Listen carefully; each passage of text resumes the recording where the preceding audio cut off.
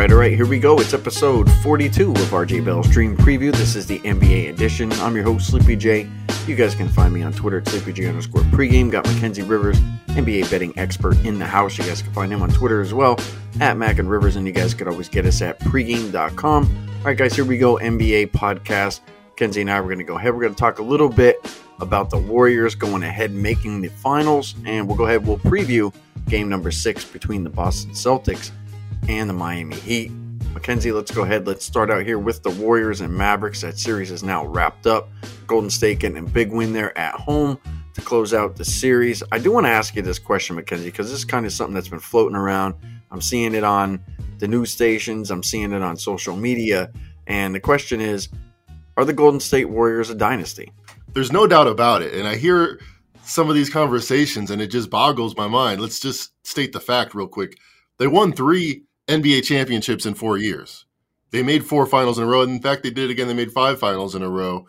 And if you're counting Klay Thompson, like some people do with LeBron James, they just look at, not his teams, but him, what he did year after year. Klay Thompson just made his 6th NBA final in the last 6 NBA seasons he participated in. There is no West team that's beaten Klay Thompson in the last, 9 years. It's pretty, or 8 years. It's.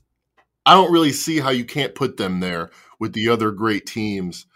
On Wikipedia, just went there to check. There's 7 NBA dynasties since the 60s, and I think it's irrefutable that these are the 7 dynasties, and the Warriors take their place as the 7th.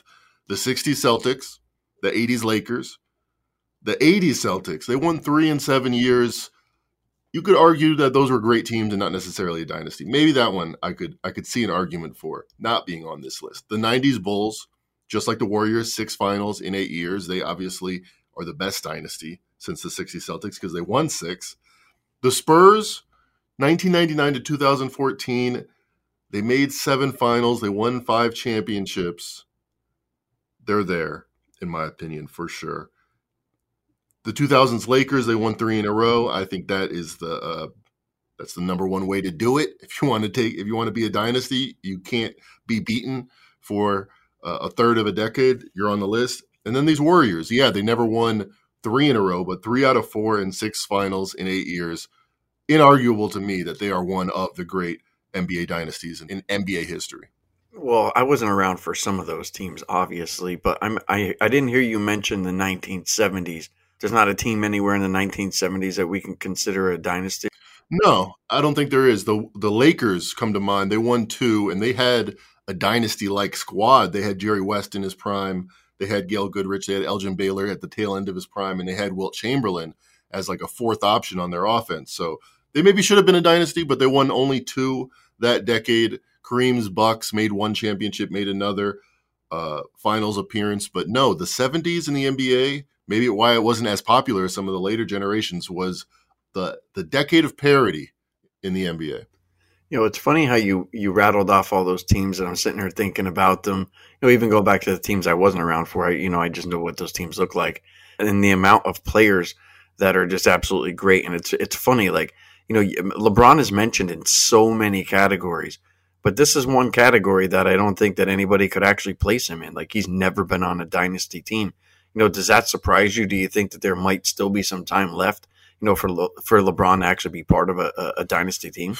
You're pressing my buttons here. Let me be 100% because I've been arguing since college about how I don't think LeBron James's motivation is to play great basketball, and I think that's why he has not been on a dynasty team.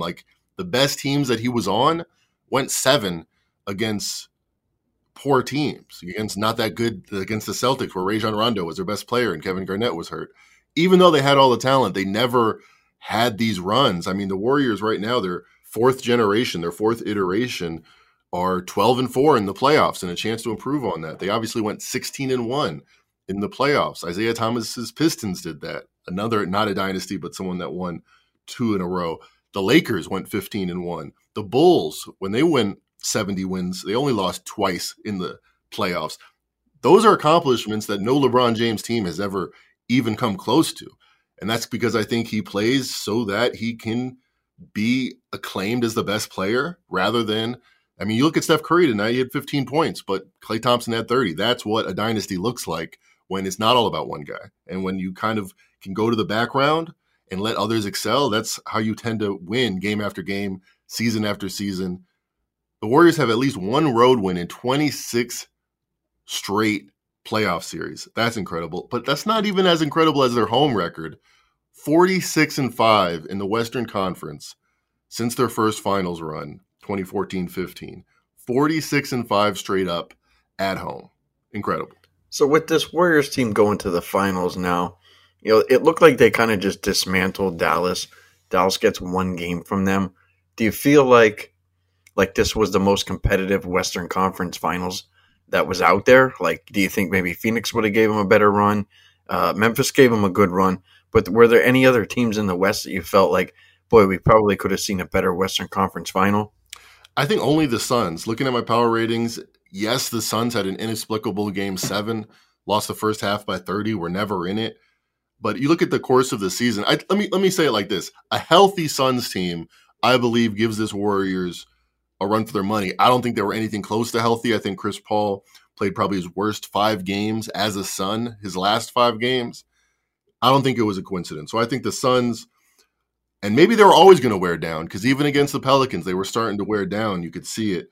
So maybe any conference final, the Warriors would have been a significant favorite in hindsight. We know that now.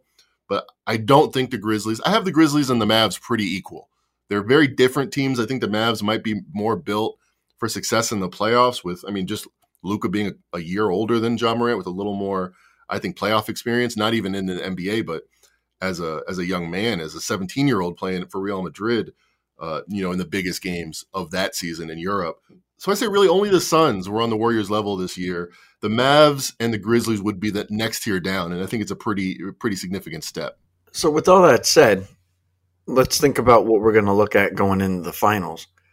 Do you think now, with the way that the Warriors kind of, let's just say they blew through the West, which I think that we would all agree that they kind of blew through the West, does that make them overvalued because the teams that they played, the players that were old and tired, and there were injuries that the teams had to deal with as well?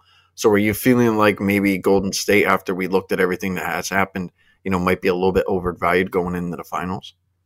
I do think there's a significant chance of that. Although I'm of two minds. Part of me says whoever they play, the Heat or the Celtics, the Warriors are going to have a huge advantage just knowing what the finals feels like. The fact that they've done it now, this is going to be their 6th time. So that's a thumbs up arrow for the Warriors. But if you just look at their success in the playoffs, they're 9-7 ATS. They started out 3-0, so they're only 6-7 since. They haven't really blown the doors off, but they keep getting pricier and pricier. Game 1 versus the Mavericks, they were 5.5-point favorites. Yeah, they won. They won 3 in a row. They covered 3 in a row, but you look at the some of the metrics, and it was a lot closer than that. And now they were 7-point favorites going off in Game 5, so that's a 1.5 upgrade really off of just a couple games.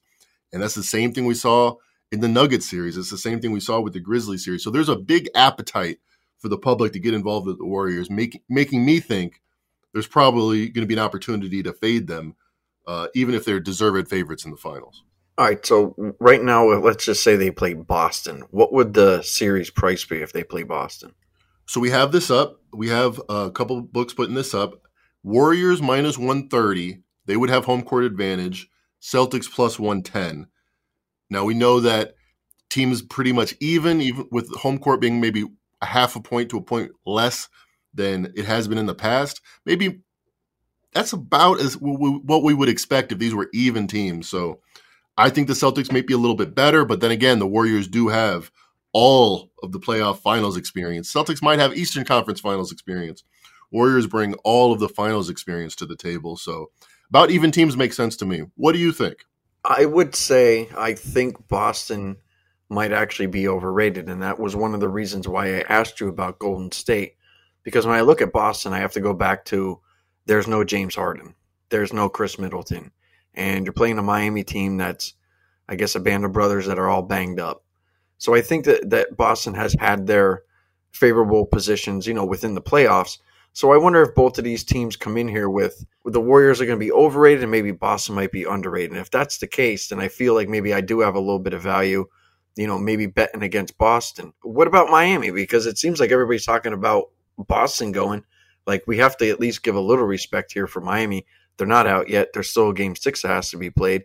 Would the Warriors be like monster favorites over them? Because I feel like after Miami has gotten blown out, the last couple of games that they've played Boston, what are we going to have to lay here with Golden State if Miami, in fact, makes the finals? Warriors minus 280, Heat plus 240. Talk about buying and sell signs. There's a huge red blinking sell sign across the market on the Miami Heat. Jimmy Butler's over-under has dropped 5 points since Game 3.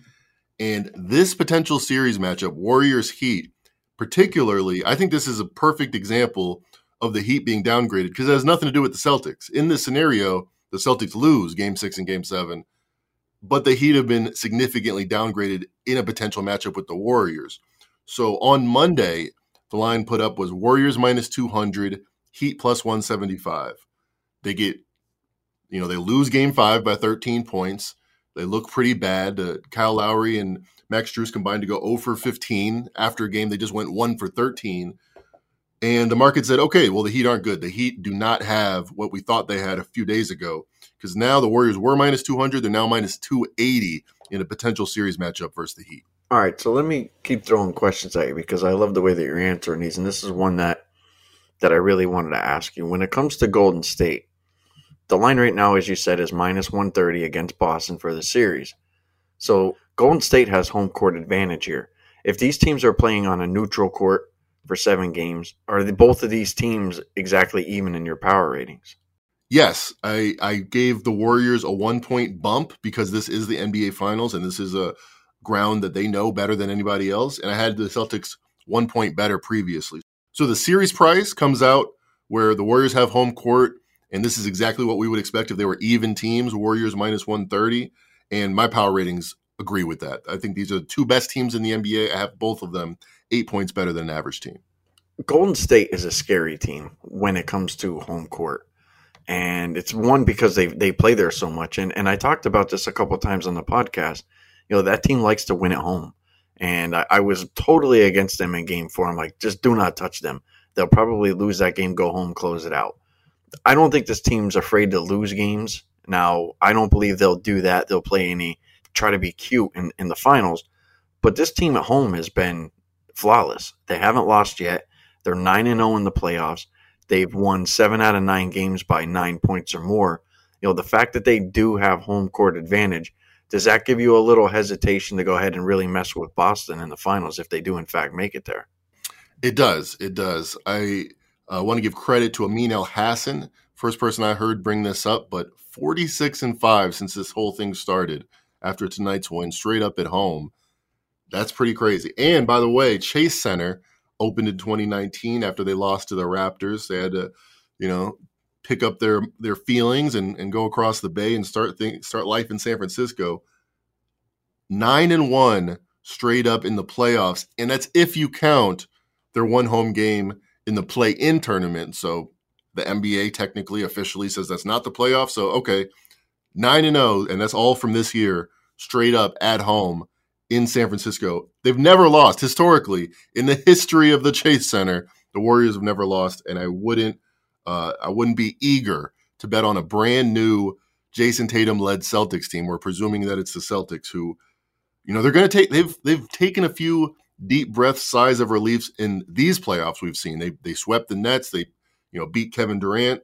Game 1, they looked like they were sleepwalking a little bit. In this series, they finally got Game 7. They got past the Bucks. Game 1, they actually decided. They made a concerted effort to rest Marcus Smart on his foot injury, and Al Horford wasn't available, so they kind of gave that one away. So especially in Game 1, I think the Warriors, with that home court advantage, being extra loud, being the finals, and with the Celtics coming off a tough series and not having the experience, that's when I think we'll see this effect be at its strongest. I'm not a big believer in Boston with Game 1. I mean, we've seen what they've done in Game 1.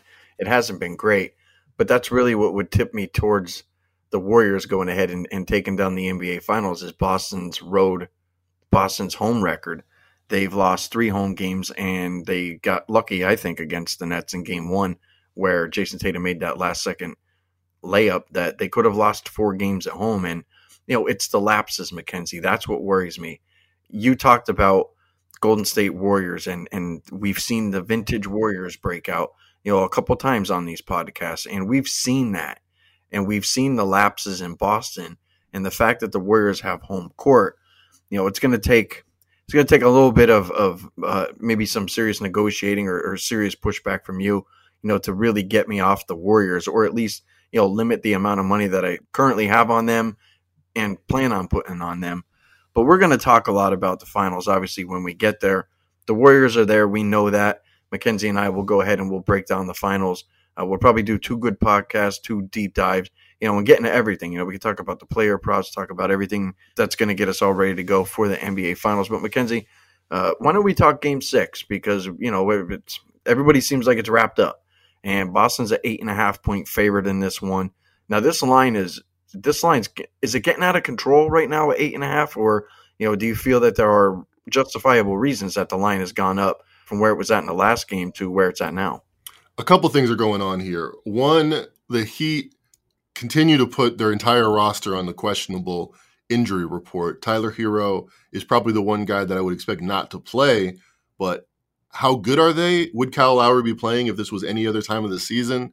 I mean, he's shooting like 20% the past month. He's made 1 shot the last 2 games, and they're just relying on guys that I don't think are, reliable. And if Jimmy Butler, he shot 18 times, made 4 shots. If he's not that guy, the Heat are become very, very thin offensively. So I think the down arrow with the Heat, Jimmy Butler not looking good especially, is real. The other thing is spreads aren't mattering right now in the playoffs. Spreads have mattered in 3 out of the last 36 NBA playoff games. We've been talking about this as kind of gaining momentum as another, Warriors up 20 early in this game, in Game 5 that just wrapped up. The margins and the effect of making and missing your shots, where the Warriors had a layup line. Whenever the Mavericks were missing their shots, the Warriors had a layup line the other way. So it wasn't just the variance of the Mavericks offense going up and down, but that was directly correlated to the Warriors offense going up and down, as Steve Kerr has talked many times. And I've been on this all year. I like to bet favorites because I don't think as the NBA changes, we're getting these tight buzzer beater type games as often. And I didn't expect it to be this extreme where 3 spreads mattered out of the last 36 games, but this is the direction the NBA has been heading in a long time. You got to understand that if you're betting the NBA. I feel like these were some of the worst conference finals I've seen in a long time, just because it's been blowout after blowout.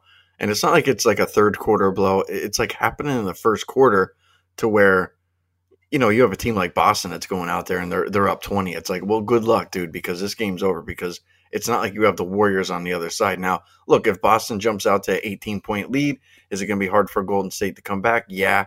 Can they do it? Sure. And I also think vice versa. If Golden State were to jump out to a monster lead, Boston is a team that could probably come back, but it's just some of these games have just been unwatchable because they're just jumping out to these monster leads. And I don't necessarily know what it is, but, Miami in the last game, I mean, they couldn't make a bucket. I mean, I was watching a game, I don't know if it was Game 4 or Game 5. Miami had 1 point on the board with like 4 minutes or something like that left on the clock. And I'm like, this game's over. There's no sense even to watch this one. Hopefully they'll show up, though, Mackenzie. So let's talk Game 6. You have a best bet. I have a best bet. I also have a bet that I'm also going to make. It's going to be a quarter bet here, and I'd like to get your opinion on this one first. So I'm thinking I'm going to take Miami for the first quarter, and I could get that at plus 170. You can get plus 2.5 if you want, but I'm going to take the plus 170 here. I think this number is about as jacked up as high as it could possibly be, and Miami knows they cannot start out the way that they started out last game. Defensively, they have to do a better job. Offensively, they have to do a better job. I think they have to get guys involved that are not Kyle Lowry, not Max Strus, out there shooting the ball going 0 for 7, 1 for 7. Like, they need to get the ball to the rack. They need to stop shooting threes. They need to get it in Butler's hands. They need to get it in Adebayo's hands. And I think if they just slow this game down as much as possible, that there's a chance that they can take the first quarter. And one of the reasons why I like this more than anything, as I mentioned before, Boston has had these weird lapses, and they've had lapses at home. And will Boston come in? Because right now they're the flavor of the week, right? Like, everybody's picking Boston. Like, the series is over come tonight. So maybe Boston comes in here a little bit fat and happy. And maybe they say, you know what, we don't need to go gangbusters right out of the gate. Maybe they just come out, they try to ease themselves in so they don't get too emotional, so they don't drop down. I think that gives Miami a little bit of an advantage maybe in the first quarter. So it's going to be a small bet here. I like this one. I like Miami to go ahead and win the first quarter, but it's the plus 170, Mackenzie, that's getting me more than anything. It's not like Miami hasn't gone on the road here in Boston, and it's not like they haven't won a first quarter. So I have a pretty strong feeling that I might actually cash this ticket, but the plus 170s really get me. Not sure what you think about that, but that's what I'm going to go ahead and do for my first quarter bet. You mentioned the Celtics kind of easing their way in. That's exactly how I felt Game 5 of the last series when the Bucks kind of got out to a 10-point lead and Celtics eased their way in, ended up winning or leading most of that game, gave it away in the fourth quarter. But yeah, I think that's exactly – I think you hit the nail on the head where they're at home. They now have a 90% chance to advance to the finals for the first time in this iteration. According to Vegas, those are the odds. And they know that they have this team kind of figured out. So I think they are careful to start the game. And plus 170 is pretty juicy. But considering that I think this is going to be a lower scoring start to the game, but I don't mind the plus 2.5 either. Could easily, in my mind, be 20-20 or something like that coming out of the first period. You know, one thing we didn't mention that involves Miami that I think is hurting them, Tyler Hero might not play in this game. And, you know, he's a big part of that team. We know that. He's sixth man of the year. He can go out there, he can shoot, but he also opens up that offense, I believe, for Miami. Without him on the floor in the last two games, Mackenzie, 82 and 80 points. There's no way that Miami can go ahead and do that. They have to do something different. And I believe that they're going to look to Jimmy Butler, which I'll go ahead and give my best bet. And I know he hasn't been healthy, but I think we can arguably go ahead and put a couple guys on the playoff pedestal for top performers in the playoffs, and Jimmy Butler's got to be on that list. He hasn't looked good the last couple games. He ends up leaving a couple games back, has a knee inflammation, comes back, and he didn't have a great game. But what I want from him more than anything is volume. And I think that you would agree Jimmy Butler's one of the grittiest players in the league. He's not going to go out here and shoot, 2 for 9 and go and leave this game with 11 points. It's just not going to happen. I like his points over 21.5 because I think Jimmy Butler's the type of player that's going to go out on his shield. He might go for 30. He might go for 40. And look, the Heat might lose. But he's going to go out there and he's going to give everything that he has because that's just the way that Jimmy Butler is. Hurt or not, he's going to give everything that he has. Now, this number, Mackenzie, correct me if I'm wrong, but this thing was at 26 a couple times in the Philly series. It might have even been 26 in this series. I know it's dropped down, recently because of the injury, but this seems like a pretty significant drop for a game where if Hero's not out there, you have to go to your number one player. You can't go to Strus, a guy who hasn't made a bucket in a game. Kyle Lowry, it just seems like it's just way too low. It's just over-adjusted in my opinion. So I love this one. So I'm going to make that my best bet. Jimmy Butler over 21.5. Not sure what you think about that one, but good luck trying to talk me out of that one. No, it makes a lot of sense to me. I'll go over his points prop. So in the regular season, he was just a different player. He scored 21 points per game, and that's usually where his prop was set at. But before Game 3 of these playoffs, Jimmy Butler was scoring 30 points a game, and the market really didn't know what to do with it. They kept – in round one, it was 23.5 most games. And it was up to 25.5. And you mentioned it. It hit that peak of 26.5 as recently as Game 3 before, he missed the second half of that game.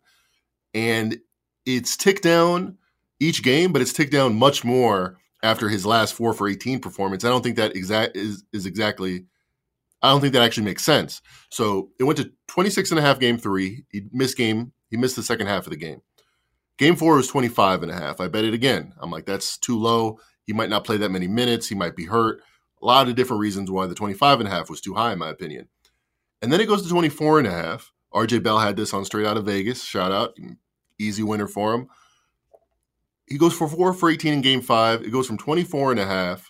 All right, he missed it, but he had the volume. Unlike Games 3 and 4. Game 5, he actually had the volume to get to that, close to that number.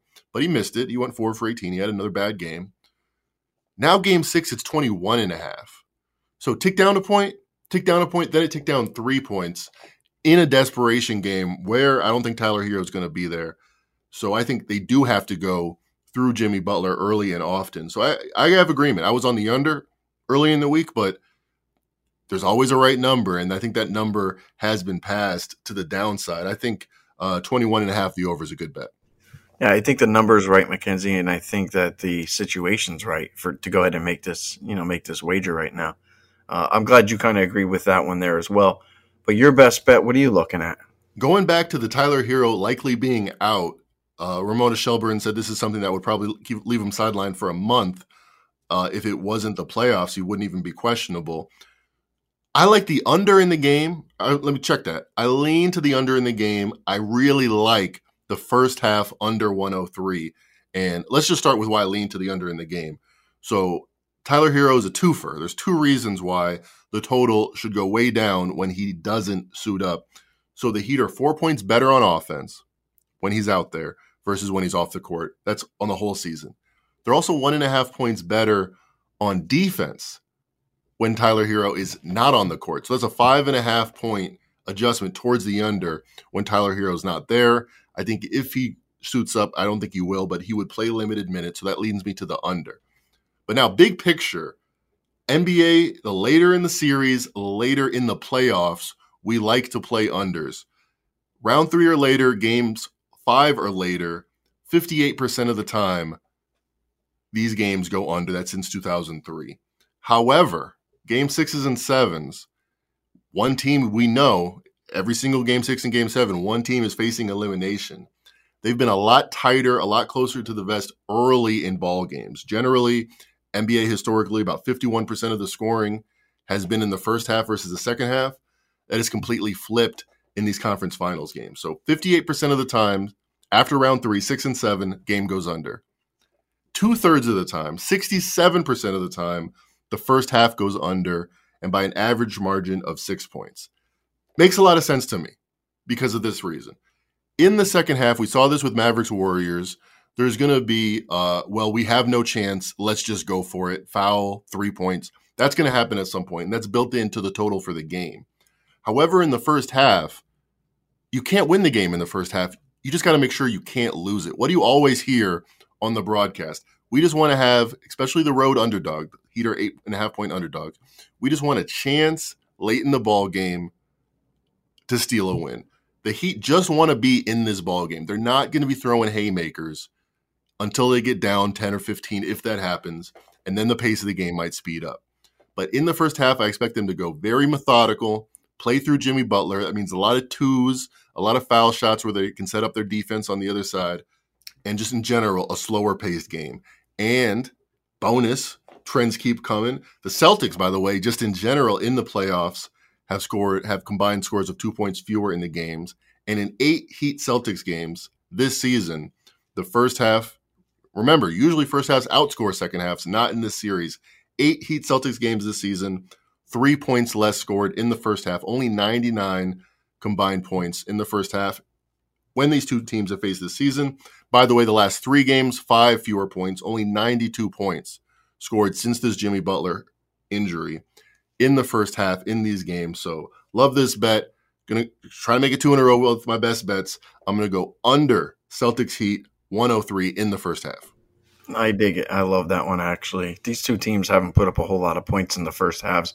In the last 2 games, they put up 90 and 79 in the last 2. So you're going under 103. It's going to take a stretch, I think, for these two teams, especially in this type of game. Like, there's no way Miami wants to go out there, shoot a bunch of threes, and they definitely need to prevent Boston from doing that on their home court. So I think you'll see sticky defense here from both teams, a little bit slow, just try to get in the groove of the game. So 103 seems like a really good bet to me. So my stamp of approval on that. Hopefully we go ahead and we cash some tickets before we go ahead and get into the NBA Finals. If that does occur, with Boston wrapping up the series there tonight, Mackenzie and I will be back Monday. And I'm guessing Mackenzie will probably do a pod again on Wednesday. So we'll give a good deep dive. We'll talk everything NBA Finals for you guys. But you guys know where to find us on Twitter at SleepyJ_pregame, at Mac and Rivers. You guys could always get us at pregame.com. Make sure you guys like, subscribe to the podcast.